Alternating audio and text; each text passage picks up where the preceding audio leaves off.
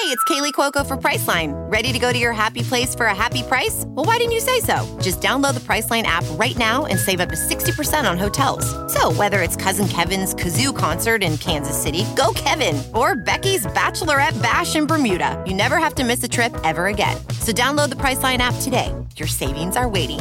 Go to your happy place for a happy price. Go to your happy price, Priceline. Hello, everyone, and welcome to Freckled Foodie and Friends, a podcast focused on making healthy living approachable, hosted by yours truly, Cameron Rogers. I'm so excited because we are actually coming again from Samsung 837 building in the heart of the meatpacking district, and I'm actually kind of nervous. Oh my God. Today I'm joined with Jera Fosterfeld. What's That's up? how you say your last name? Yeah, girl, Okay. you got it. Also known as Jera Bean on Instagram. This is our first time meeting, and I'm nervous because I told you this in my DM, but I like totally fangirl over you. Oh my goodness. Well, I'm excited. And I remember when I started this podcast, people were asking who I wanted to be my guest, and I was thinking, okay, who do I know that either is very knowledgeable on a certain topic or I just think is an awesome person, has a lot to say.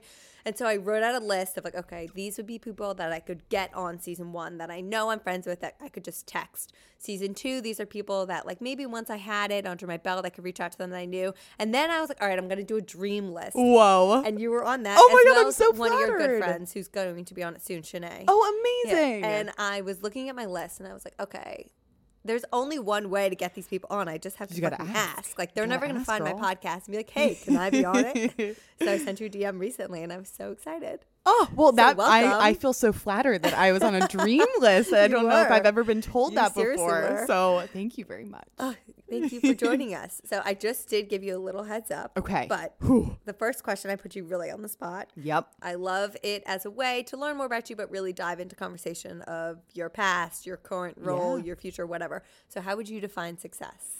You told me this question 30 But, seconds like, I ago, know. and I had like a like little freak out. I was like, oh my God, I need some really great answer. But I think one of this beautiful notion that comes in my mind, I once told a friend how I feel like I'm bad at being put on the spot when it comes to questions, which is totally a narrative that I tell myself that is not necessarily true. Never say that. Yeah, but it's funny how we tell ourselves these things. Totally. And this is just like a nugget I want to throw in, how she made me feel a lot better by saying, Jera, it's not about having this perfect answer all the time that you've rehearsed. It's about whatever needs to come through at that moment. So that's kind of what came to my mind when I started to like panic. Like, I need a good answer. So what I think my answer is, because it's the first thing that came to my mind, I think I define, at least in this current moment of my life, success as happiness. And that sounds a little cliche but and it's so silly. true. But I was starting to think, just sort of as you're talking in your intro just now, how a couple years ago when I was a graphic designer and super miserable, I think that success at the time to me meant like having it all, like having a lot of money and like having this career or job that everyone is jealous of and all these things, and not necessarily thinking it of happiness. And I think it's transitioned a little bit because now I have so much more than I did a couple years ago when I was miserable in this other stage of my life. And now that I'm like, oh, well, I'm making more money than I used to, and I have a job that maybe people might be envious of, there's still moments where I'm like down on myself and critical and not super happy. So I don't think that just having things is success. It's really finding happiness in the small moments, in your relationships, in the little things that are in day to day in life. So that's what I think of when I think of success. I love that. And I think it's so easy to tie quote unquote success with fiscal means. And we talk about that a lot on here. I know I love how you call it your past life, because that's what I say. When I worked in the corporate world for 6 years, like that is totally my past life.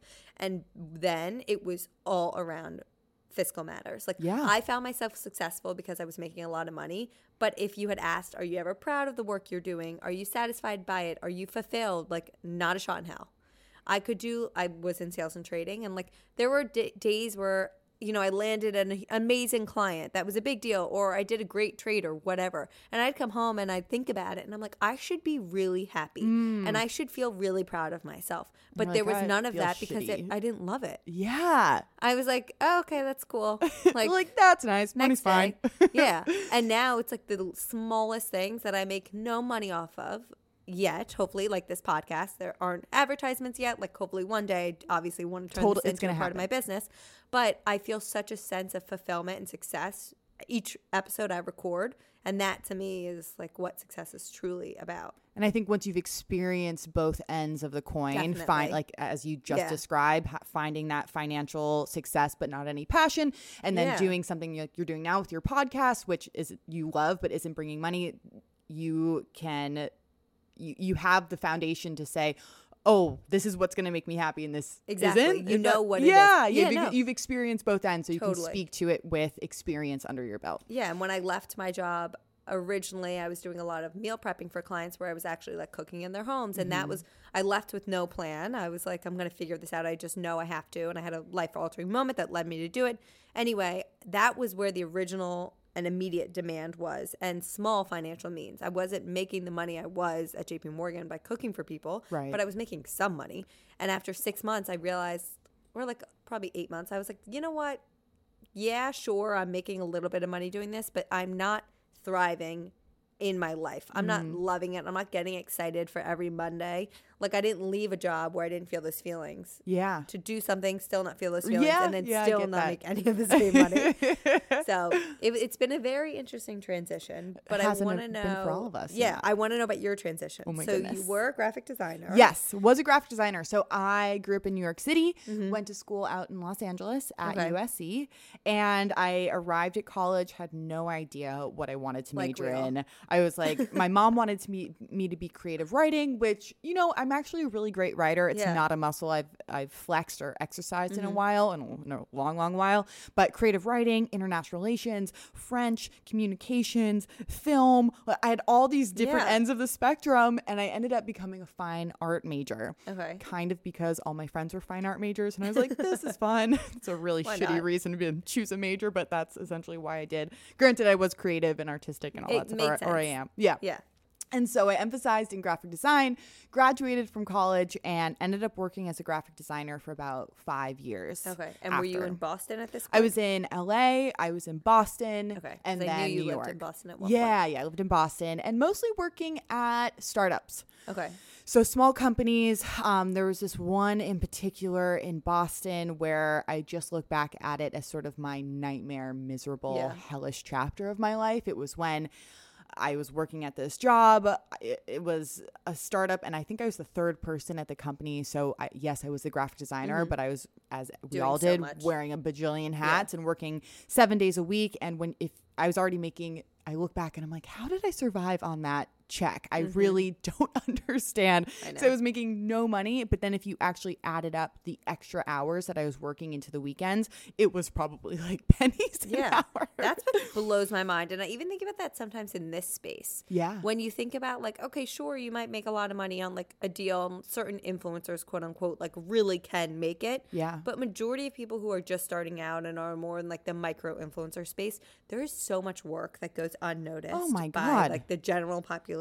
Yeah. I think people think, I know me, they're like, oh, you just get to do whatever you want. And like, you just take a photo and post it and that's it. I'm like, well, I actually in what world? I know you know this stuff, but I actually wrote a blog post called The Anatomy of a Sponsored Post. I love because that. I think definitely. I mean, you probably know most of the steps already, but I think that, people, the general public, get upset with ads and sponsored ads because one, we don't everyone, we're kind of like, oh, ads are annoying just in general in life. But then with Instagram, because it's such a new thing, people get even more frustrated and annoyed. But I think a lot of the times it's because people just don't know what goes into it. How do they expect all these people to make money to then provide the free content that they crave so much? People just don't. There's a lack of understanding because it's such a new space. So I broke it down and I was like, this is what happens from the very first step to the very final step. Sometimes if it's expedited, it could take a week or two. Sometimes these campaigns can, from the initial signing of the contract to when the post goes up, it can be months. Yeah. And I've had a couple people read it and just be like, I had no idea that all of this goes on behind the scenes. And I'm just glad to share that information because I want to be transparent. And I think it's whether it's Instagram or I don't know, financial job, like when we don't understand what goes into it, we kind of gloss over the fact that there's so much work that goes on 100%. behind the scenes, regardless of the job or the position. Yeah. And I think a lot of people right now, I'm noticing, so I do this thing called Unfiltered Days. It's the first of the month. Ooh, and I started it like last year, actually. It's now been a year. It was before I quit my job, and when I was still at my job, it was right after. I wasn't showing my face on my Instagram. It was all food, even on my stories, because I just didn't want to mix the two worlds. I was not as involved in my Instagram. It was very much like easy recipes for someone to look at. I didn't want my face or name attached with it because I just didn't want my clients, whatever. I wanted to keep them separate. Separation. So it started because it started in like June. I was kind of fed up with how Instagram is very much a highlight reel, which it is. And I think we're doing a much better job as a community of showing it all. But I felt like everyone just thought I had quit my job and I lived this glorious life and I got to do what I wanted and set my own alarm and my own schedule. And I was like, I'm working 20 times harder than I've ever worked in my life and making so much less money. And so it started as like an unfiltered first of the month where I would show my day to day and talk to the camera, which was really like a first for me. That was new. It was totally new. And I got really good feedback, and I started doing at the end of it like a Q&A where people could send in any question. I promised to answer all of them. Wow. Doesn't mean I would give an actual, like someone asked how much my wedding was. And I was like, that's information like, I'm not going to share, but I'll answer it. Like, you're not never going to know. So I still do it. It's honestly, I just was talking about whether it's worth it or not because I don't use filters on my Instagram anyway, on my stories. And I'm talking to the camera all the time that now it just kind of seems like an everyday. It's just more like random videos that aren't entertaining for everyone. And then it's like that stream of 20 never-ending videos when you open my story. But the questions are so interesting because lately a lot are focused on finances. And I think that's also something that's very interesting about the influencer world from an outsider's perspective is like, how do you make money? How much money do you actually make? Like, what are you paying for? What are you not paying for?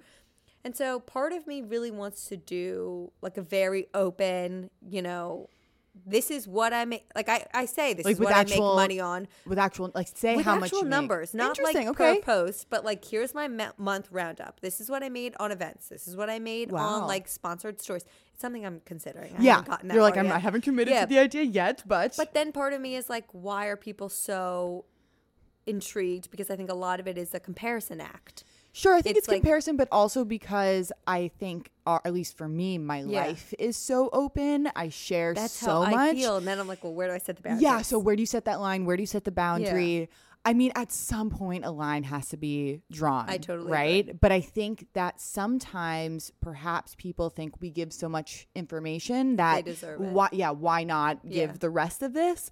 And I think that is something that I struggle with because I do share so much relationships, breakups, anxiety, mental health, body stuff that it's like, oh, well, why not share financial stuff? But for some reason, like, it's like that's a boundary. I totally agree. And I've been talking with someone who I was working on a project with, and she was like, if everyone were more open about their finances, like we'd all be in a better place, which I agree with. When I was at JP Morgan, like I had two friends who were in different desks. One was a male, one was a female. And every year when we got our salaries, I was like, let's say the exact number because I need to know that I'm making as much money as the male is. And were you? So it's a little difficult because we were on different desks, and his desk was much better. They were making more money for the group than my group was. Okay. But we were very comparable, basically within 5-ish thousand. So yes, very close. It was just a percentage of each of our bonuses was different stock versus cash, which made sense because my group wasn't making as much money. So like I knew it wasn't a gender thing. But it's hard. Like, do you have friends that you talk about? Well, when you brought that up, I was just about to interject and say, I think that there's a difference between, like, if I was to get on Instagram and be like, this is how much money I make. Agree. Versus, like, with my peers speaking about it. And so, to that specific point, I would say, goodness, probably right around the time that I was just about to start working with brands and making money. I was on a trip with a gal. She's one of my best friends. And now she's one of my best friends. This was the first time we were meeting. And she was a little bit further along with working with brands and sort of doing the whole sponsored post thing.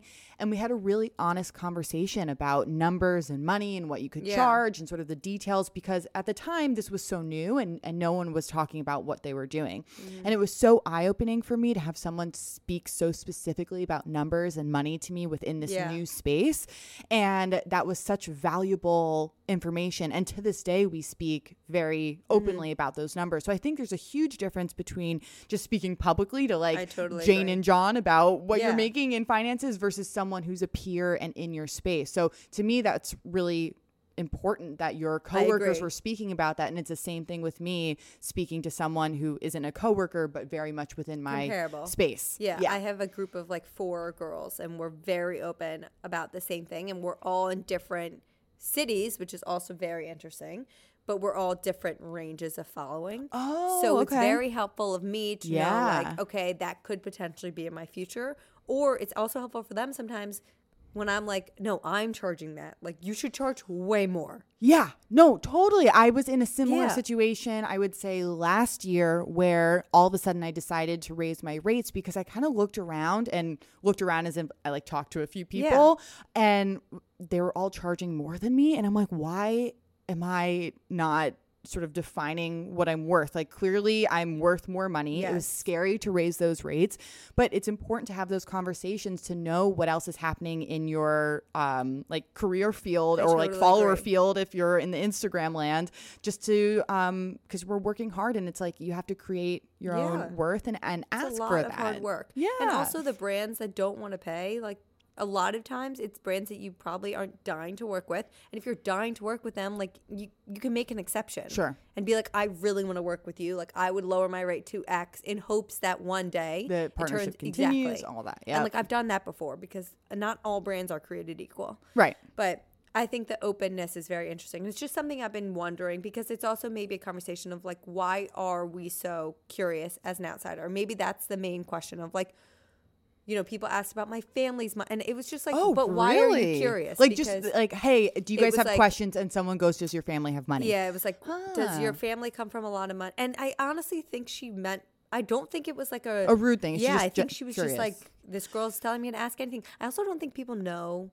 You know, when you submit questions into the poll on Instagram, I don't think people know that they can see your name. I'm under this, like, I really have that thought. Well, I'm glad you were talking about this because the thought just popped into my mind. Have you seen those assumption videos on YouTube? Yes. I really want to do one. I've been thinking about one too. And so that sort of question, just like, does your family come from money? A lot of people would say something rude. But I have to say, I'm a little bit nervous in a way. So nervous because I've seen a few assumption videos, and not that it doesn't mean just because someone asks something doesn't mean they're asking in a mean or aggressive I don't way. think she was being rude. But I've seen a few, like I've watched some of my friends, and some of the things that people are assuming, like to me, it feels kind of mean that someone would assume that. So I'm like, oh my God, if I do one of these videos, are my feelings going to be hurt? So hurt. I know. And that's the boundary of like, we put ourselves out there so much. I think people don't understand how vulnerable you have to be to talk about some of these things I mean, my audience is way smaller than yours, but even to like the 20,000 people that follow me, like I forget, and maybe you feel the same way, but when I talk to my phone, I forget how many people are behind it sometimes. Absolutely. I'm just like, I don't fucking care. I look like shit. I woke up, I'm hungover. Like, here's my squatty potty. Like, I don't care. Oh my God, I need one of those, by the way. Heavenly. Life-changing? Life-changing. You got to talk to Shanae when that happens. I've had it for years. My sister bought it for me as a drunk gag gift like 2+ years ago. This is the best present I bought I've one ever for received. my parents' house. Like, it is everywhere. Yes. I love that. So not sponsored. I wish, but like I'll take photos. I'll take Snapchats to my family of like if I'm in an airport, like putting my suitcase where it's like and travel squatty potty. Like I swear to God, it's life changing. That's incredible. So anyway, I feel like I forget how many people are behind the phone. I do who are just all watching. The time. Yeah. And my friend who recently started an account is like, I'm just so like I get caught up in thinking about it. I'm like, oh, you just can't think about it. You literally have to forget that many people are watching. Just rip the Band-Aid off. And once you start, then you'll never go back. Yeah. No, I think that's really great advice because I think you're going to psych yourself out if you're like, X amount of people are watching me look like an idiot. And then you start deleting things and filtering. And you're someone that I really love because I think that you're, genuineness. Yeah, the sure. Is, we'll go with that. The term is. You're very genuine. Thanks. On your account. And I know you talk about this on every podcast, so I wasn't even gonna bring it up. I know what you're gonna say. Should we talk about it? Girl, I will talk about whatever you want to talk about. Well, I'm just using it as an example. We don't have to get into it, but you posted a photo in a bathing suit on the beach. What was it, like a while ago? This was a little over a year ago, when I was in Tulum. About having butt pimples. And I was like, fuck yes. Why doesn't anyone talk about this? Like, as an athlete and being on the beach, like my butt always breaks out in some type of rash or something. Yep. And you were the first one talking about it. And then recently, I'll talk about this one, but you were talking about you were in a yoga pose. Oh my God. Yeah. I have yet to talk about this on a podcast. So let's would you want to explain it? Yeah, sure. Okay. So I was at this really incredible yoga event in Times Square. Mm-hmm. It was like it looked in the middle of Times Square. I was with Aerie, the brand, and hundreds of people out with, yoga mats. It's all sectioned off, so it's all organized. And I was in the front, and we're like in the middle of doing some sort of a lunge. So my foot all of a sudden comes up to my face, and I look down, and I was like, oh my God, my toe is very hairy right now. Like usually my whole life I've shaved my legs, shaved my toes, but I don't know. I guess I forgot. And it's something that I wouldn't say I've been self-conscious of, but I've like shaved my toe enough like so that consciously to not have it there. Like if I'm going to go get a pedicure, I'll probably shave my toe. If I have a boyfriend and I don't have socks on, I'll probably shave my toe. Yeah. So I looked down and it was just so interesting because it was one of the first times in my life that I felt like my toe was so public with it being hairy because I forgot to shave it. And I was like, in my mind, I almost wanted to say, oh my God, this is so embarrassing. But then I kind of quickly switched to, I really don't give a shit. And I'm in the middle of fucking Times Square. Yes, doing with yoga, my and you were hairy about to speak, yoga toe. Which is like amazing. Yeah, that was incredible and that's where, too. Yeah. There's just, it's like I'm next to two women. One was a girl that I just met. Another was a gal that I've known for quite some time. I'm like, they probably will not even notice my toe. And if they do, they probably do the same don't thing give a shit. Or don't care. Right. So it's like, why do we get wrapped up in these things that don't matter? But I guess when we've put so much emphasis on them our entire life and then it's exposed, it's sort of an interesting revealing moment of like how our minds are processing these insecurities. And I never like talked about that, for instance, doing that, and I never knew it was like something that everyone did or was normal until I recently was getting my legs lasered and the woman was like, oh, do you want me to do your foot and toe? And I was like, yes, is this a thing? Like is this other normal to ask for? Have this? I was like, absolutely. Oh like my do God. my whole body while we're at it. And I need to do that, by the way. I'm so bored of shaving my legs. I'm like the laziest human in the world. Like, come wintertime, I'll go like a month.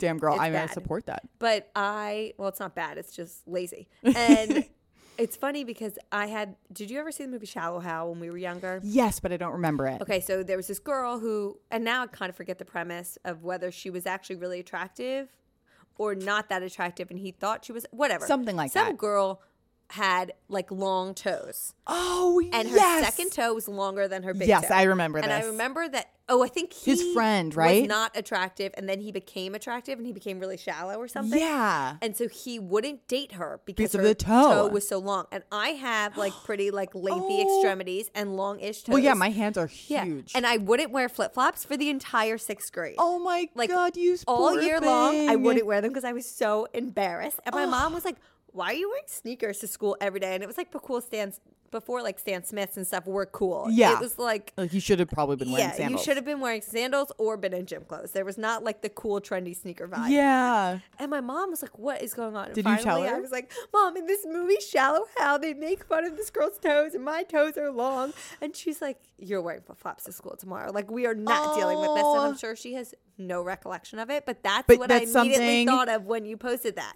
No, it's incredible how these moments, especially around that that 6th grade, middle school time stick with us forever. Like, I think it was 6th grade that this boy told me I had a mustache. Yeah. And like boy that called has me a monkey because I shaved my arms. Yes, I have such hairy arms too. Yeah, and mine have gotten so much I don't better. think anyone ever pointed out my hairy arms, which is called interesting. Me a monkey, and I shaved them that night. You shaved your arms? Yeah, and then my mom was like, no, and so she took me to get them waxed. Yeah. Oh, so now sweet mama. But these moments stick with us forever, and it can just be one comment from one stupid boy or some mean girl or even a family member, and they super glue themselves to us. Isn't and that wild? It is wild. It's absolutely wild. And this makes me think of even kind of more, whatever, maybe it's more sad or not, but I've asked this a couple times on Instagram, asking people, what is the first negative thought that you can remember having about your body? So I think I've done 2 posts about these, and it's a kind of like really heavy. I haven't done it in a while. But each time I've gotten what I think is like hundreds of comments, and there's quite a pattern in what people remember as the first thing. And I would say it's actually way before middle school age. It's kind of like between the ages of 7 and 10 almost. Yeah, wow. And it always or almost always comes from someone close, usually an older either family member or like you're over at your friend's house and someone's parents say something, and it's something like you're in a bathing suit and the friend's parents is like, oh, like got a little chunky over the summer, or like, look at those cheeks, pointing at your boobs or something like that. And it's just heartbreaking reading these things, because it's a moment when you probably haven't even hit puberty yet. You should still be a kid and child and not be having these body insecurities. But this one comment happened from someone who shouldn't even been freaking saying anything to you, because they're an adult and they should be more responsible than talking about a child's body. But that one saying, that one moment, that one phrase has stuck with these mostly women, because that's who follow me for the most part, forever. And it's just heartbreaking to think that this one moment can sort of define your view of your body. So sad, but do you remember yours? You know, it's funny you ask, because no one's ever really flipped that back on me. Goodness, I feel like I feel kind of lucky that I don't have a specific thing where someone was like, blah, blah, blah about your boobs or legs or height or whatever. Something that I can remember about myself, but I don't remember saying it in a negative way. It was just kind of like observing. I remember being really young, being on an airplane with my mom and sitting how I'm sort of sitting now in like in a seat. And you know, when you're sitting in a seat, your legs are like they just kind of splay out. Yeah. And I remember looking down, I was probably like 5 or 6 and being like, oh, my thighs are really big. I don't remember saying it in like, oh, I hate myself kind of way, but just saying it. Yeah. And my mom kind of not freaking out, but like, no, like, why do you think that? No, they're not. Yeah. Don't say that. So I do remember that moment very specifically. I'm trying to think of what mine was. And this sounds. Yeah. Can you think of anything? Well, this sounds very odd and not. I think it was like almost flipped. So definitely when I was like in middle school, late middle school and early high school, I didn't get my period until I was at the end of 9th grade. Okay. So it was the last one. Yep. Yeah. And I had no boobs. Like, I mean, not even like marbles, you know, when they start. And a couple boys used to call me aerodynamic because they were like, your chest goes in. And I remember now I'm like a comfortable BC. Yeah. And so I remember when I first got boobs, I was like, fuck you, suckers. Like, I was like, Mom, I don't want to wear a bra. I'm like, whatever. But I remember that, but then like it was such a thing. Maybe I would feel different if I never ended up getting boobs, you know? Yeah. Like maybe I'd be very self-conscious if I still had like an A or like double A. Maybe that would have really stuck with me, but it never did, because then when I got boobs, I was like, well, that just doesn't make sense. So no. But it's also true. It's like, why can't we ever? Does it matter? I'm not. Why can't we ever win? Take down your pants and see your size. Like, are you kidding? But also, too, I just hate, it's like, I'm thinking of you in 9th grade without boobs, but what about the poor girl, not poor girl, but the like, girl with who got boobs, and like, I can think of a girl who was wearing a bra. In, like, 3rd grade. Yeah. Yeah, maybe. I don't know, but very early. And yeah, so this young girl is showing signs of being more of a woman when she's young and getting made fun of because she has boobs and looked at by men. And then it's it's so we can't win ever. You cannot win. And even now at our current age, it's like, too sexy, prude. It's like, I mean, that's a whole other conversation. It's exhausting. It's so exhausting. I would say the only other thing is I remember both of my sisters are very tall. They're like 5'10". How tall are you? 5'5". Okay.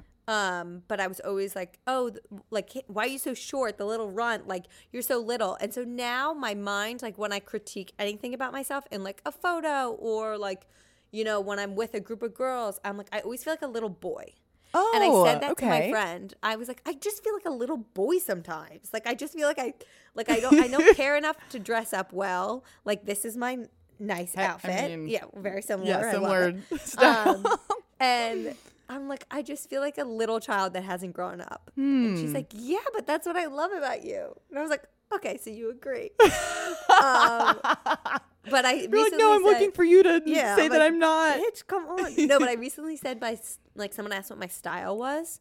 And I was like, elevated tomboy. And that was like the coin I flipped. And I was like, you know what? This is what I'm going to go with now. Like, I love it. I feel the same way. Your style is very similar. Yeah, I mean, I'm wearing a tank top today, but what you're wearing, sort of a vintage tee with jeans, that's like, if I could wear a vintage t-shirt with high-waisted jeans or shorts and sneakers every day, which essentially I do, same, I would. I freaking love it. Same. I hate putting dresses on. Like I recently got into dresses, but it's a totally new thing for me, and I don't know if you feel the same way. The reason I don't like dresses and why I will never wear low-waisted jeans again in my life, I hope they never come back. Please, style gods. I recently had on a regular like bikini. And I was like, why would I ever wear a low-waisted bikini now that high-waisted bikinis are back? Like, I feel naked and it's weird. It's not cute. And you know what? I look at sort of Britney Spears and her Instagram. Yes. Do you follow her? Oh, yes. I mean, that's another conversation. But she is such the epitome of like what style was in like, I don't know, early 2000s, late 1990s. Yeah. And she's still wearing the little low-waist bikinis. And blows my mind. And I'm just like, I love Britney Spears and I support her doing whatever she wants to do and wearing whatever she wants to wear. But I'm like, I think that I really like the high-waisted thing. Same. I don't know if that's ever going to go away for me. We were just at the beach and my cousin, it was like, I have been waiting for one pieces to be cool my entire life. I'm so happy they are. But time is here. I honestly kind of can also get behind a high-waisted bikini. And I was wearing a low one. And I was like, yes, this is the last time wearing this because I feel so just like uncomfortable. But the thing about dresses is I actually like, and the reason I like high-waisted jeans is like, I like something. It's not like sucking me in because I don't feel that way. I just like something tight on my torso. Okay. And I have a lot of like stomach digestive issues and bloat. And I just feel like more comfort in that. Yeah. And so Spanx makes these thongs that are just high-waisted. They don't like contour my body in any way. It's just like a thong, but it comes higher. It feels like you're wearing a high-waisted bathing suit. Wait, that sounds great. I live in them now with dresses because it gives me that comfort of like, having something on my body. I can't even like explain it because in no means is it like a shape sucker. Right. But it's just giving you, because it's not like, I like high-waisted jeans for that sensation. You sort of feel like snug. It's like a baby being swaddled. We're just babies. Yes, that's what it exactly. is. We want to be swaddled. I'm just a baby that wants to be swaddled. So anyway, they're amazing. Okay, I'm totally going to buy them. I'm going to send you the link. My little sister introduced me to them and they're life-changing. Can't wait. Yes. I can't wait to be sponsored by Spanx. But I also wanted to get into, I know we've talked about your past, but we didn't touch on, and we don't have to dive deeply into it because I know you talk about it on a lot of podcasts, but you were a SoulCycle instructor. I was, yes. And what sounds like an insane process. Oh, girl, crazy. So you went through this whole application and then you did the 10-week training to find out that you did not get it. Correct. And then I was listening to a recent podcast of yours and I never thought about this, but you were like, I was so open about the process on my page that yes, it really hurt to not get accepted. But then I had to tell what you had probably 70,000. A lot of people that like about a failure. Yeah. Which is hard enough to deal with on your own, tell your close family members, but then to say to 70,000 people that were watching, like, oh, by the way, everything I've talked about on here, like for months and months. Yeah. I didn't get it. So what then flipped the switch and convinced you to try again? Because I think that's really difficult and a lot of people wouldn't have done that. I remember the month after that I got the no. So I auditioned twice. I auditioned once, didn't get it. Auditioned a second time, got it. Got accepted into the 10-week training program. Did the whole entire 10 weeks. Gave everything that I had. Went in for my final meeting when everyone was going in. It's like, congratulations, you're a SoulCycle instructor. Yeah. Didn't get it. They told me, so I was one of 3 out of 28-ish people who didn't make it. Okay. The 3 people that didn't make it, me, a guy, a gal, one of the gals, they just said, no. Sorry. After 10 weeks. After 10 weeks, they're it's a flat out no. Me and the guy, they said, it's a no, but we believe in you. We believe that you have it in you. If you want to give this another shot, you can, but you have to redo the 10-week training program. So they gave me the option. Like, so for some people, it's just like, you cannot try this again. Yeah. It's absolute hard no. So I had the option. And at first, my first reaction was like, I was in the meeting. I was crying. I was like, I'll do whatever it takes. Like, whatever you think I need, I'll do it. Just because it was this desperate moment of like, holy shit, I did not expect this to happen. And I got to show them that I want this. The month or so after, I feel like I kind of went through all of the emotions that one goes through when you like kind of lose something. And I don't remember. Almost grief. I don't remember the order, but probably like angry, mad, sad, all the other bad things that come along with that. Possible. Yeah. And at first I wanted to do it. And then I was kind of almost like, fuck you guys. I gave you everything and you said no. I have something else going for me, that being my Instagram and possibly pursuing something else in the fitness space. To me, I was like, maybe this is a sign from the universe that I need to pursue something else that is my own and my own brand and my own company and own job, whatever. Which is probably how I would have taken it, if we're being honest. Yeah. Which sucks because it then gave you the eventual career as a soul, like, which sucks for me because you had the courage and you were able to swallow your ego at that moment to go back. But I think either if anyone else is in that kind of situation, I think it's so situational and dependent on that person. And I think the reason I decided to go back is that I remember in the month or so after walking by, like doing errands and walking by SoulCycles. Well, you can't escape them. And like, you can't escape them because there's like 18 of them in New York City. But having this like pang in my heart. So it wasn't just like on the outside, I sort of felt like, fuck you. And then I'd walk by and think about it and really miss it and want it and long for it. So I was like, shit, I know that I still want this. I can feel it in my heart. I can feel it in my soul. I think I have to give this another shot. I'm not 100% sure. Let me give it a shot and say yes to myself in this moment. And then if I later want to say no, sure. But better to say yes because I feel like I want it. Try it out rather than just cutting it off right now and always wondering, because I knew I would always wonder if I just completely pivoted and left SoulCycle there alone. So how long were you an eventual instructor for? So the whole becoming an instructor took me about a year. So the 2 auditions, the 2 10-week training programs. I graduated in December 2016 to become an instructor. And then I taught through April 2018. So almost a year and a half. For a while. So that's when I was following you. Okay. And I obviously loved you back then as an instructor, but what I really loved about your journey, because I felt like I was similarly going through it just in different extremes almost, but was your body transformation post instructing. Yes. Because I was in a phase where I played lacrosse in college. I graduated. I didn't know what to do to work out other than run because it was all I knew how to do. Yeah. And I became interested in distance, quote unquote, running, but like maxing out at half marathons. But like that's distance. Yeah. Well, I think some people think I'm like doing marathons. I run for 10 minutes and I'm exhausted. So I couldn't do it now. But for 2 years, I got really into it. And like, I was running 9 miles on a casual weekend. Like that to me would be crazy to do now because my body just would not have it. Now I cap out at like 3-4. But my body changed in such a way where I think at the time, now that I'm able to reflect, and I don't know if you felt the same way, but at the time I was definitely thinner. Like there's no question.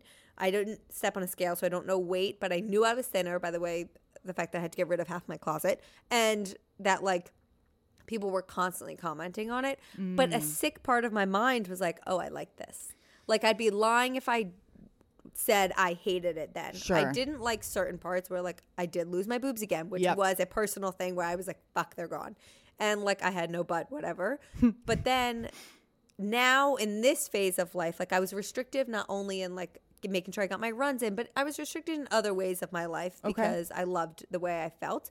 Now that I've gained the weight back, I'm like, oh my gosh, I feel much more like a female, and I love this so much, and I feel so much less restrictive, and I feel like I'm enjoying life so much more.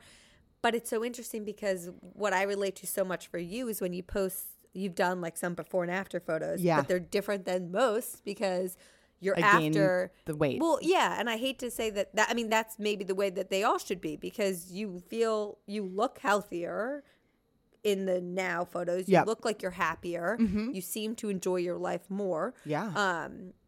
So I just think it's really inspiring to see someone open up about that much because I don't think it's talked about enough. Like I think a lot of these hashtag Transformation Tuesdays are like, look at how much weight I've lost. And I posted something the other my day. Abs and thigh gap and all that stuff. Like I pulled out my summer clothes and none of my shorts fit over my waist. And I was like, interesting. Oh, okay. I could have like a freak out right now. Like very easily be like, what happened? Or I could be like, okay, I need to buy new jeans. Which I did. Like, why? There's no one telling me other than myself that I should be fitting in those old jeans. And I think it's just very eye-opening. Well, as women, our bodies are just constantly changing, even if we're not going from a drastic, like running 9 miles and SoulCycle. I think it changes in smaller ways as well. But yeah, I mean, it's crazy. I do it like maybe once a week. So I have like 45,000 photos on my phone, and I'm constantly scrolling and looking for things. And I find myself looking at old photos of when I was a SoulCycle instructor. And just to put things in perspective for people, I was teaching 6 to 7 days a week, like no time off, teaching at least 1 to 3 classes a day. Like Which is crazy because you're actually doing the workout. Aren't you? Yeah. Like for people who haven't taken SoulCycle, it's one of the few workout classes where the instructor is pretty much doing the entire workout. And I was burning, I never wore a watch during it, but probably at least 500 calories. I would say at least. As a rider, I think if you're doing everything correctly with the amount of resistance that you should be using, you're probably burning around that. I think as an instructor, one of my is sort of like a blessing and a curse. I gave everything that I had each class. And I say it's a blessing and a curse because I think that worked to my favor, and that if you go to a class where the instructor is giving everything they have, like you're there with them, you're in it. Yeah. Cause everyone feeds off each other's energy. I say it's a curse because I did not know how to hold back and like pretend to do less and not completely kill myself every class. Then I'm sure you were so depleted. Right. So I think I was probably burning more than 500 calories a class. On top of it, I'm just someone who's always had a fast metabolism. I'm 5'9", I'm tall. I've always been on like the lean side. So I look back at old photos, and even though I was doing nothing like, no eating disorder, no restricting, nothing like that, my body just couldn't keep up. And I look at myself now and I'm almost shocked at how I looked because I'm just so tiny. And I don't look at myself and go, oh, I look bad. It was such an important chapter of my life, and I was working so hard to achieve this dream. And then I did achieve it, and I was trying to just be the best instructor I could be. And that body was just a result of my circumstance. And like I was really strong. I was like totally ripped. My shoulders were like chiseled, and I had these abs. And I look back at myself and I respect that in a way because I worked so freaking hard, probably too hard because I was completely depleted and exhausted. However, if I look at myself now, I am happier. I personally like how my body looks now more than it did. I got some boobs back. I got some butt back. Which is so nice to have back. Yeah, I mean, and if you don't have that, that's fine. But that's just personally, I prefer when you that had on it and me. You lose it. Yeah. I think it's okay to prefer yourself a certain way. And yeah, I mentally speaking, am just happier because I'm just not running myself to the ground every single day. And even before SoulCycle, I got into the whole Instagram world because of fitness. Yes, I wanted to ask. And I was even before my SoulCycle days, I look back at those photos and I was like, damn, I got myself pretty like lean and ripped just on my own doing BBG and all of that. And I was much more regimented with fitness back then. So now that I'm in this new stage where I'm not a SoulCycle instructor and fitness doesn't dominate my life, it's just this new chapter, and I feel happier with it now because it's just what I need to be doing. Like fitness is still important to me, but it's not controlling my life like it used to. And I think that's what has taken me a little bit to accept, where obviously in the beginning I was kind of like, wait, what? Like, what's going on here? Like, what happened? And obviously it's like the very clear answer. I stopped running distance. Right. You're like, what could have happened? Like 4 times a week. Like, hello, Kimmy, wake up. But in the same sense, once I accepted like why it happened, or just realized, came to the like conclusion of why it happened, I was like, wait, but why is that frustrating me? Because I feel more comfortable right now than I did then. Overall, I'm happier. And I actually was talking about this on my Instagram the other day, and I want to mention this because I did say something that offended someone. Oh, but I was actually really, really, I totally appreciate and respect the fact that she responded, because I always say, like, I'm someone who really likes constructive criticism. Oh, good for you, because I am really challenged with that. I felt like it really lacked in my old job. I felt like my manager just was not as aware of what should have been going on. Yeah. And I always wanted him to tell me, like, this is what you're doing well, but this is where you can do better, and this is how and why. Like, I wanted that, and I felt I didn't get it. And I always say on my page, like, if you have some type of constructive criticism, please, like, let me know. Don't like bash me. I'm not asking to get like say shamed, respectfully. but say respectfully. So I was talking on, and honestly, I was just so tired. It was the end of the Unfiltered day, and I was just kind of sick of looking and talking to my camera by the end of the day. And someone asked a question. I forget even what the question was, but I started talking about, she was like, how do you not shame yourself? Like, how do you have body confidence?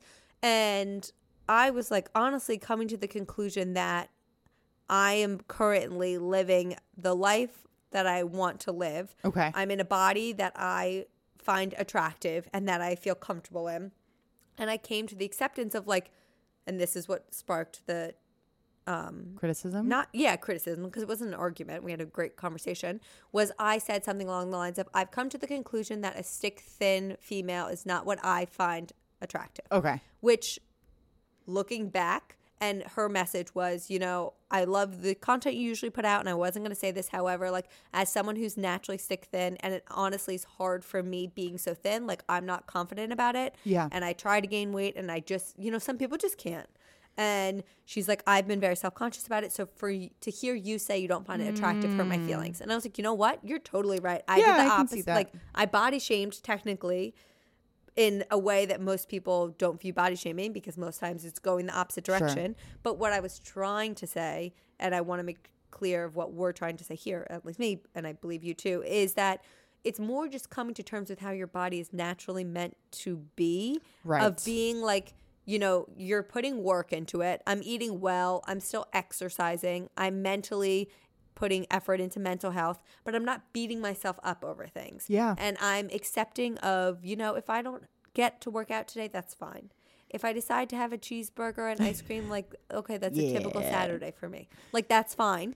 It's the finding the balance of beating yourself up and, like, having the leeway of enjoying your life and just feeling comfortable in your own skin and having that confidence, honestly, whether you believe it or not, in that moment.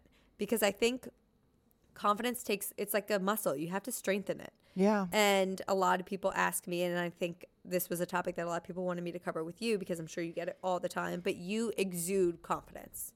Well, like, you thank do. you. And I think that honestly almost makes people, like, I find females so attractive when they're like, fuck yeah, I look awesome. Like, I don't really care what people think. Like, this is who I am. This is my body. This is what I want to wear. I don't care if I'm the same as everyone else. Like, that to me is like the best characteristic a female could 100%. Have. Yep. And I think you really show that. And I don't know if you've always felt this confident or if you have strengthened that muscle, but what would you say your biggest, I guess, piece of general advice would be for someone struggling with confidence? God, it's such an important question. It's such a big question. I know, I think it's really so loaded. Different for everyone else. Totally varies. I do want to preface it with, like, I love that someone might think that I'm so confident all the time and exude it. I think that's so wonderful. I certainly don't feel that way all the time. Like, even recently, I've just been so in my head, just beating myself up, less of like from a physical standpoint and more of like career and like, what the fuck am I doing with my life? Which is so crazy from an outsider. And I get those all the time. Like those emotions. Yeah. But you're someone that I look to, and I think I've said this to you over DM, is like, I feel like you constantly are not only doing 10,000 things, but like doing 10,000 things well. Thank you. Like a lot of people just shove out content to put out content, and it's kind of shitty. You, I feel like, are executing, and it's always like good stuff. And I'm always amazed by like, thank you she so got much. all of this done in one day. Like, you know what I mean? Well, thank you so much. And I think that's I think there's a couple things here, and we can get back to the confidence thing. But one, I think I'm always been my harshest critic and like my own worst enemy in a way. And like, we're so hard on ourselves. And sometimes it takes that outside perspective of someone like in the situation we're in right now, or a boyfriend or a friend or a parent or whatever, just being like, yo, can you take a step back for a second? Because I've had this conversation a couple times recently where people are like, I sorry, I'm laughing because I forget. Oh, I remember it was my friend the other day. I hadn't seen her in a while. And I was like, I just feel like I'm so lazy. And she's like, Jera, can you hold on for a second? Because you just told me that you just took an Instagram break for the first time in 4 years because you never once have taken a day off. Yeah. So can we retract that statement? Because I don't think that someone who's lazy would take a break for the first time in 4 years. You should just, whenever you're feeling this way, watch your stories from 24 hours and be like, look at how much I did in 24 hours. Yeah. So like, it just comes back, whether it's our bodies or whatever we're doing, we tend to be so hard on ourselves. So hard on ourselves. Yeah, I forget why we were talking about a couple of things. So now I feel like I'm rambling a bit on this. You're not but at all. To circle back onto the confidence thing, I think something that really stuck with me. So I was in therapy for a year for social anxiety, kind of in the, I want to say 2014 range. Okay. And this was something my therapist said. He made some sort of metaphor with chicken salad, and I wish to this day that I could remember the specific metaphor, but I always think of chicken salad, and I'm not going to be able to explain what the chicken salad has to do. It works for you. That's all that matters. But I'll say the chicken salad metaphor. But anyways, the metaphor essentially said that we are all so wrapped up in our own insecurities, whether it's your body or that your palms are sweaty or that you can't speak well in order to like present yourself well, whatever it is, that we so rarely pick up on other people's insecurity and whatever's going on in their head. So when it comes to confidence, I don't know if I'm actively thinking about this all the time, but someone else is probably so worried about how they're coming across. And it's like, if we just kind of let go of that a little bit and let go of, because like the other person isn't really probably noticing whatever it is. To you as you are yourself. Exactly. Like something that I always worry about, I think I have a problem and like I have to get it checked out. But I even when I walked in today just now, I get so hot and I get so sweaty, and I have these panic situations where I get sweaty in a social situation and I'm like, oh my God, this person's going to realize that I'm sweating and they're going to think I'm weird. So like, I got to run away. Where I've said that before and someone's like, you look totally fine. Normal. Like, where take do you a breath. Sweat? My face, well, oh my God, like everywhere, my whole body. You can get Botox in your armpits. So I actually got this one treatment, my sister got it done. but it didn't work. Sorry, blasted. No, I definitely want to try that. Honestly, it's like, if I could just get my face to stop sweating, I would be happy. But my whole body, like right now, I feel like my butt's sweaty. Really? And like my back. Well, I'll be walking with my boyfriend and I'm like, my back is dripping sweat, and I'll wipe my hand and it's wet and I'm like, are you sweating? And he's like, no. And I'm like, you're a guy and I'm sweatier. But sometimes when you're walking in the city, mine's always between my boobs. Like always, that's the first place I sweat. And I'll be fine, I think, when I'm walking, and then I'll sit somewhere, and like maybe that's what happened when you came in here. And also, like, that is probably when you're seeing people. Yeah, like when you're done walking and then you sit down. Happens it's like all the time. Oh my God, it all just hit me. Yeah, I don't know why that happens. It's like I hate that. Yeah, no, that happens to me all the time. I'll be fine. I'll be sort of warm walking and then get somewhere, and then it's as I sit down or arrive somewhere, I get hot. Like I used to work out in the morning, shower, rush to the office, and then the second I'd get in the elevator to go to our floor, it was I needed another shower. Yeah. Like I'd walk in the elevator doors and I would try to strip off all my clothes, like jacket, scarf, everything before it hit me. And I get to the desk, I'm like, no one speak to me for 10 minutes. I need to cool down. Yeah. Oh, that happens to me all the time. The worst. Yeah. And so I usually ask this in the beginning, but I totally forgot. What is your favorite characteristic about yourself? Ooh, I think my sort of go-to answer is probably, and go-to because I truly believe in it, is probably like my goofiness and my silliness. I love that. Oh, thank you. I think that I think I was about to say magic power, but I think that's like too strong of a word. No, we can call it that. Okay, we can say magic power. It's what makes you and has built your audience. Yeah. One of the things. I think that I have this ability to kind of pull out the goofiness and silliness of other people.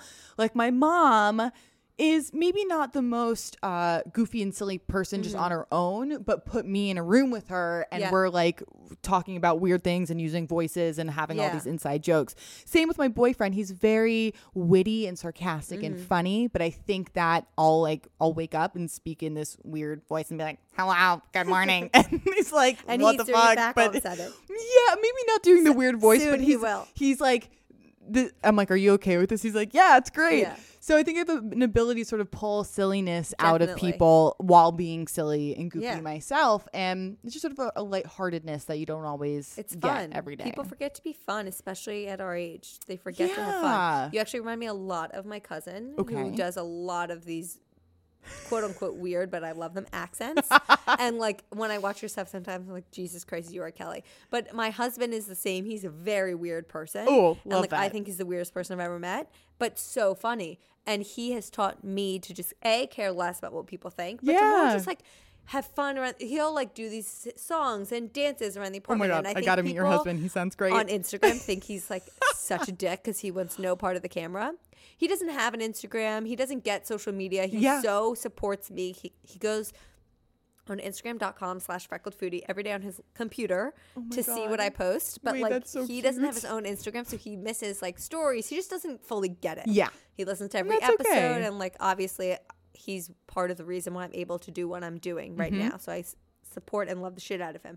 But he has more boundaries than me. So when I want to talk about anything on my story, he doesn't really want to be on it, which I totally respect and I get. There's a lot of Insta husbands, boyfriends. So I think they all play a different role and they all have different likes and openness with it. And so he doesn't really want to be on it, and I've fully acknowledged it and I've accepted it. One day he will be a guest on this podcast. But until then, I don't really show him on my story. Yeah, and sometimes I'll be in the back and he's just walking around and my sister will DM me. It's like, Joe looks like such an asshole because he just wants no part of this. And people like probably have no idea how fun like behind the scenes what he's actually like. And I was like, you're probably so right, but I'm okay with that. Yeah. Like if you know him, you know that. And if you're just watching him on Instagram, he just looks like a guy in the background. People don't need to know how much you make and they don't need to know every detail about your husband. Boundaries. It's all good. I agree. So I have a few quick questions before we get into the last question. But just things that I like need to know about. Spicy Grandpa. Oh my! I was just about to say. He's my favorite of voices. I'm obsessed. Oh my God! I'm literally on a podcast right now.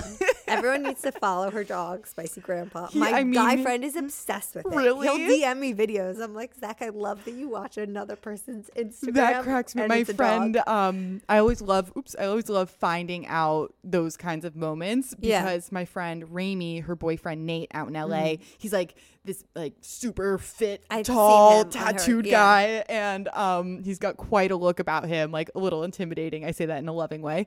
And she told me one day they have two big dogs, sort of like German Shepherd-y type dogs, and I would not think that he is into small, fluffy dogs. Yeah. And one day, Raimi texted me, and she's like, Nate, every single time he posts a Spicy Grandpa video, like loses it, and he freaked out like when my friend Zach. Obsessed. When I guess he discovered Spicy Grandpa, was like, how did you not tell me about Spicy Grandpa before? My friend Zach told me about him, and I followed you for much longer, and I was like, I guess I've seen him on your stories, but I didn't know he had his own account. So I love Spicy Grandpa. Thank you so much. I love him too. Your jewelry. Ooh. I know you get 10,000 questions on it. I love it all. So can you just tell me what your favorite piece is? Yeah. Good. Well, that's going to be really hard, but I'll be like mushy and cute for a moment. Necklace or ring? I love them all. I'll go with ring. Okay. It's hard for me to pick a favorite, but I would say one of my more recent pieces that I love is this one on my left ring finger. So my married finger. I'm not married or engaged. I was going to say, do people think you're engaged? I actually put this on and people are like, oh my God, did you get engaged? I'm like, it's just, I didn't. But I was just in New Orleans with my boyfriend. It was the first trip that we took together. That. And it kind of looks like an engagement. I know it kind of does, but it's not. Yeah. But I just love looking at like sort of vintage jewelry shops, kind of those ones where you walk by and there's just like all these rings in the showcase thing, and it's not like a Tiffany's or anything like that. And we just popped in and I started trying rings on. Most of them were like thousands and thousands of dollars. I was like, okay, we're not gonna buy any of these. But I tried this one on and he like gave us a crazy deal. I love it so much. I just love having rings. I don't know, like I have one from Joshua Tree. I have one that are like vintage ones. I have one that I bought myself in LA for my 30th birthday. No, I love so it's just kind of cool getting them from different places. I've got like much smaller ones. I know, I noticed yours like, when you walked in. I love those too, but I love rings. Yeah, you got a good stack collection there. And I had to recently give up one of my necklaces because it was old and it smelled.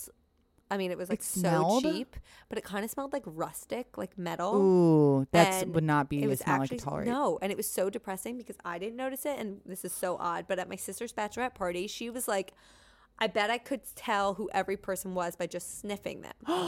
And I was like, all right, fine, do it. Like, close your eyes, sit down, and we all went up one by one. And I was like, this is so easy. These are the 15 people in your life. Of course you should be able to do this. She was so bad. I could do it. Well, no, I feel like I would be terrible at that. What? It's like your sisters, your cousins, and like your 10 best friends. I would be able to identify my boyfriend and my mom. Oh, I did. I like did her friends that I'm not even close with. Holy shit. I went up and she was like, I have no idea, but you smell like metal. And I was like, what? Like, I've always prided myself on being like sanitary and clean. I was heartbroken. So I told Joe, and then the next day he was like, you know what? I kind of smell it. And so he took off the necklace and sniffed it, and he's like, this is it. Well, so I kind of had a moment somewhat similar to that. So this is like kind of gross, but whatever. I have these ear piercings. Oh my God, earrings. Yeah. Oh my God. The and I have this one that's like really intense. It goes through, it's called a vertical lobe piercing. It's not something you see very often. Mm-hmm. It goes through like my lobe all the way through the skin. So it's like a 1/2 inch and it comes out through the cartilage. Kind of hard to describe. That did not smell good. It like I have to wash it every time in the shower. Like even though I've had it for years, it doesn't smell good. No, earrings smell so bad. So bad. I don't know why. I was actually just talking about this with my dad. Really? Because I just got a second hole this year and a third hole this year, like 3 months ago, and I hadn't taken them out. And I just took it out, and I was like, bad. "Oh my God, it's the disgusting. Scent is pungent. What is that?" Well, I never had anyone comment on it before, but my boyfriend was like kissing my ear, and he was like, "Something smells weird." I was like, "Oh my God, move away! Like it's my ear. I need to wash it. Get out of here." That is fucking good. So I get that because I was kind of embarrassed in that moment as well. No, so. I was so embarrassed. I almost cried. And what about your favorite tattoo? Ooh. And how many do you have? Do you know the number? I think I have 20. Wow, okay. Which is crazy because they're all on my hands and my arms. Oh, but they're all relatively small. Yeah, I don't have anything. The highest up is sort of this inner I love that one. I was looking at that piece. one. Yeah, it was one of my first ones. I mean, goodness, it's really hard to choose, but I guess I'd probably choose this inner forearm one on my left arm. There's an artist, she just actually moved back home to Pittsburgh, I think. So she used to be in Brooklyn. Cool she does stick and poke. So I have 5 from her that are stick and poke. My friend does her own stick and poke. Yeah, it's a cool thing. And this was the largest piece she's ever done. It took like 5.5 hours because stick and poke takes longer than your normal tattoo. Yeah. But it's kind of got like a moon and a lotus and just sort of some I was about to say geographic. Geological? No, wait. No, geometric. Oh God, wow. Brain. G words. Grandma. Okay, cool. But yeah, I think if I had to choose, it's probably one of my favorites. I really like that one a lot. Thank you. I really like that one. And then how many total piercings do you have? Oh goodness, it's funny. I actually just took out my septum, but let's see, 1, 2, 3, 4, 5, 6, 7, 8, 9, 10. 11-ish right now. Wow. Yeah. I felt like such a badass getting my second and third. Yeah. I was like, oh my God, I'm up to 5. But like, you know watch out, world. Getting your ears pierced fucking sucks. Like I have 2 that are sort of in my lobe area and they've been like infected just over the last couple months. The ear takes so long to heal. So it is kind of badass. I hadn't gotten it since I got my ears pierced when I was in like 2nd grade. And then I really wanted a second hole. My mom and my friends' moms agreed that if we won state cup for soccer or regionals, if we won regionals, we could get it. Cute. So we won regionals and we went literally from the game to Claire's.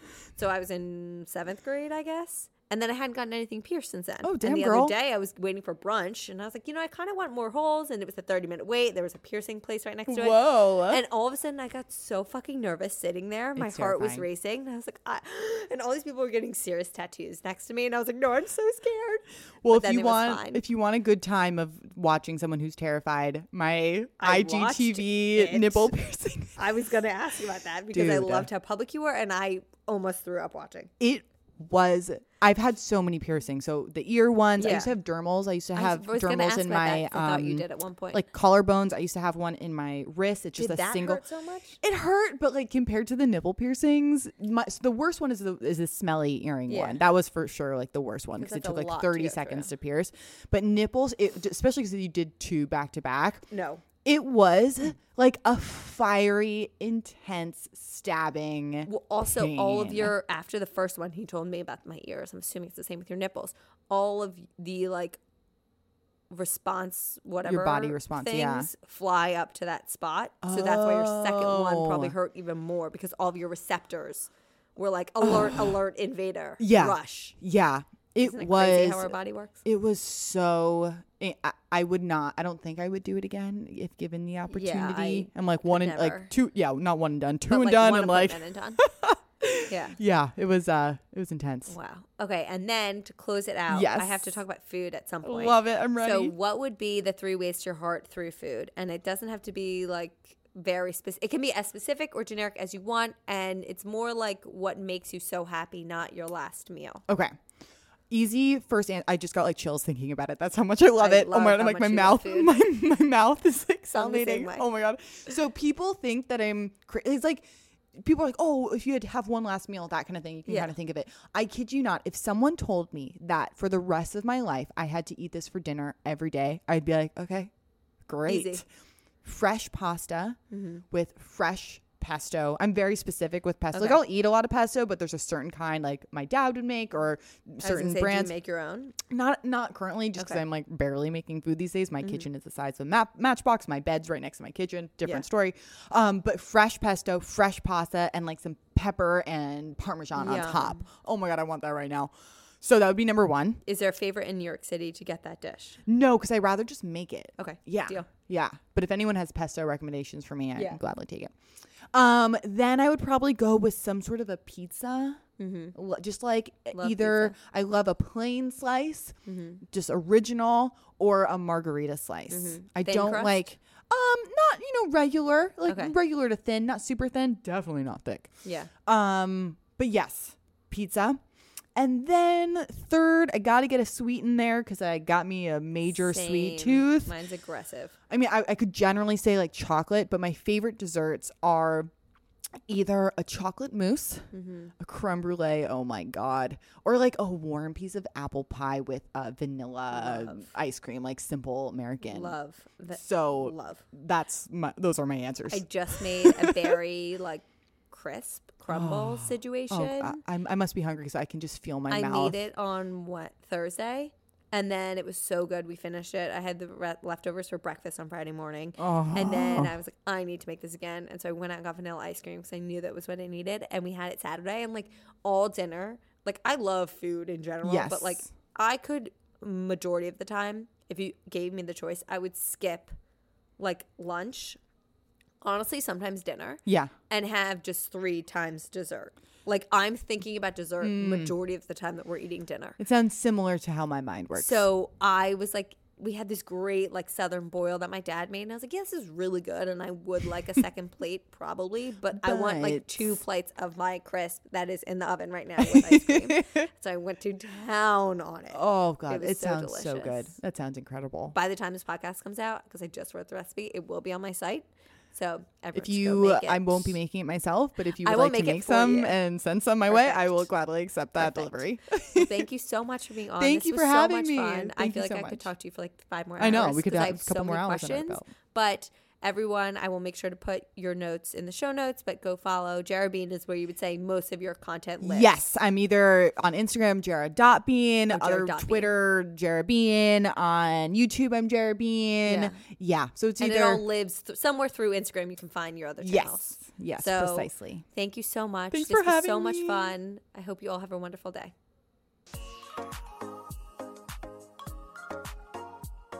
Thank you all so much for listening to today's episode of Freckled Foodie and Friends. I thoroughly hope you enjoyed it. If you could be so kind, I would greatly appreciate a rate and or review on whatever platform you use to listen to your podcast. Currently, this one's available on iTunes, Spotify, or Google Play.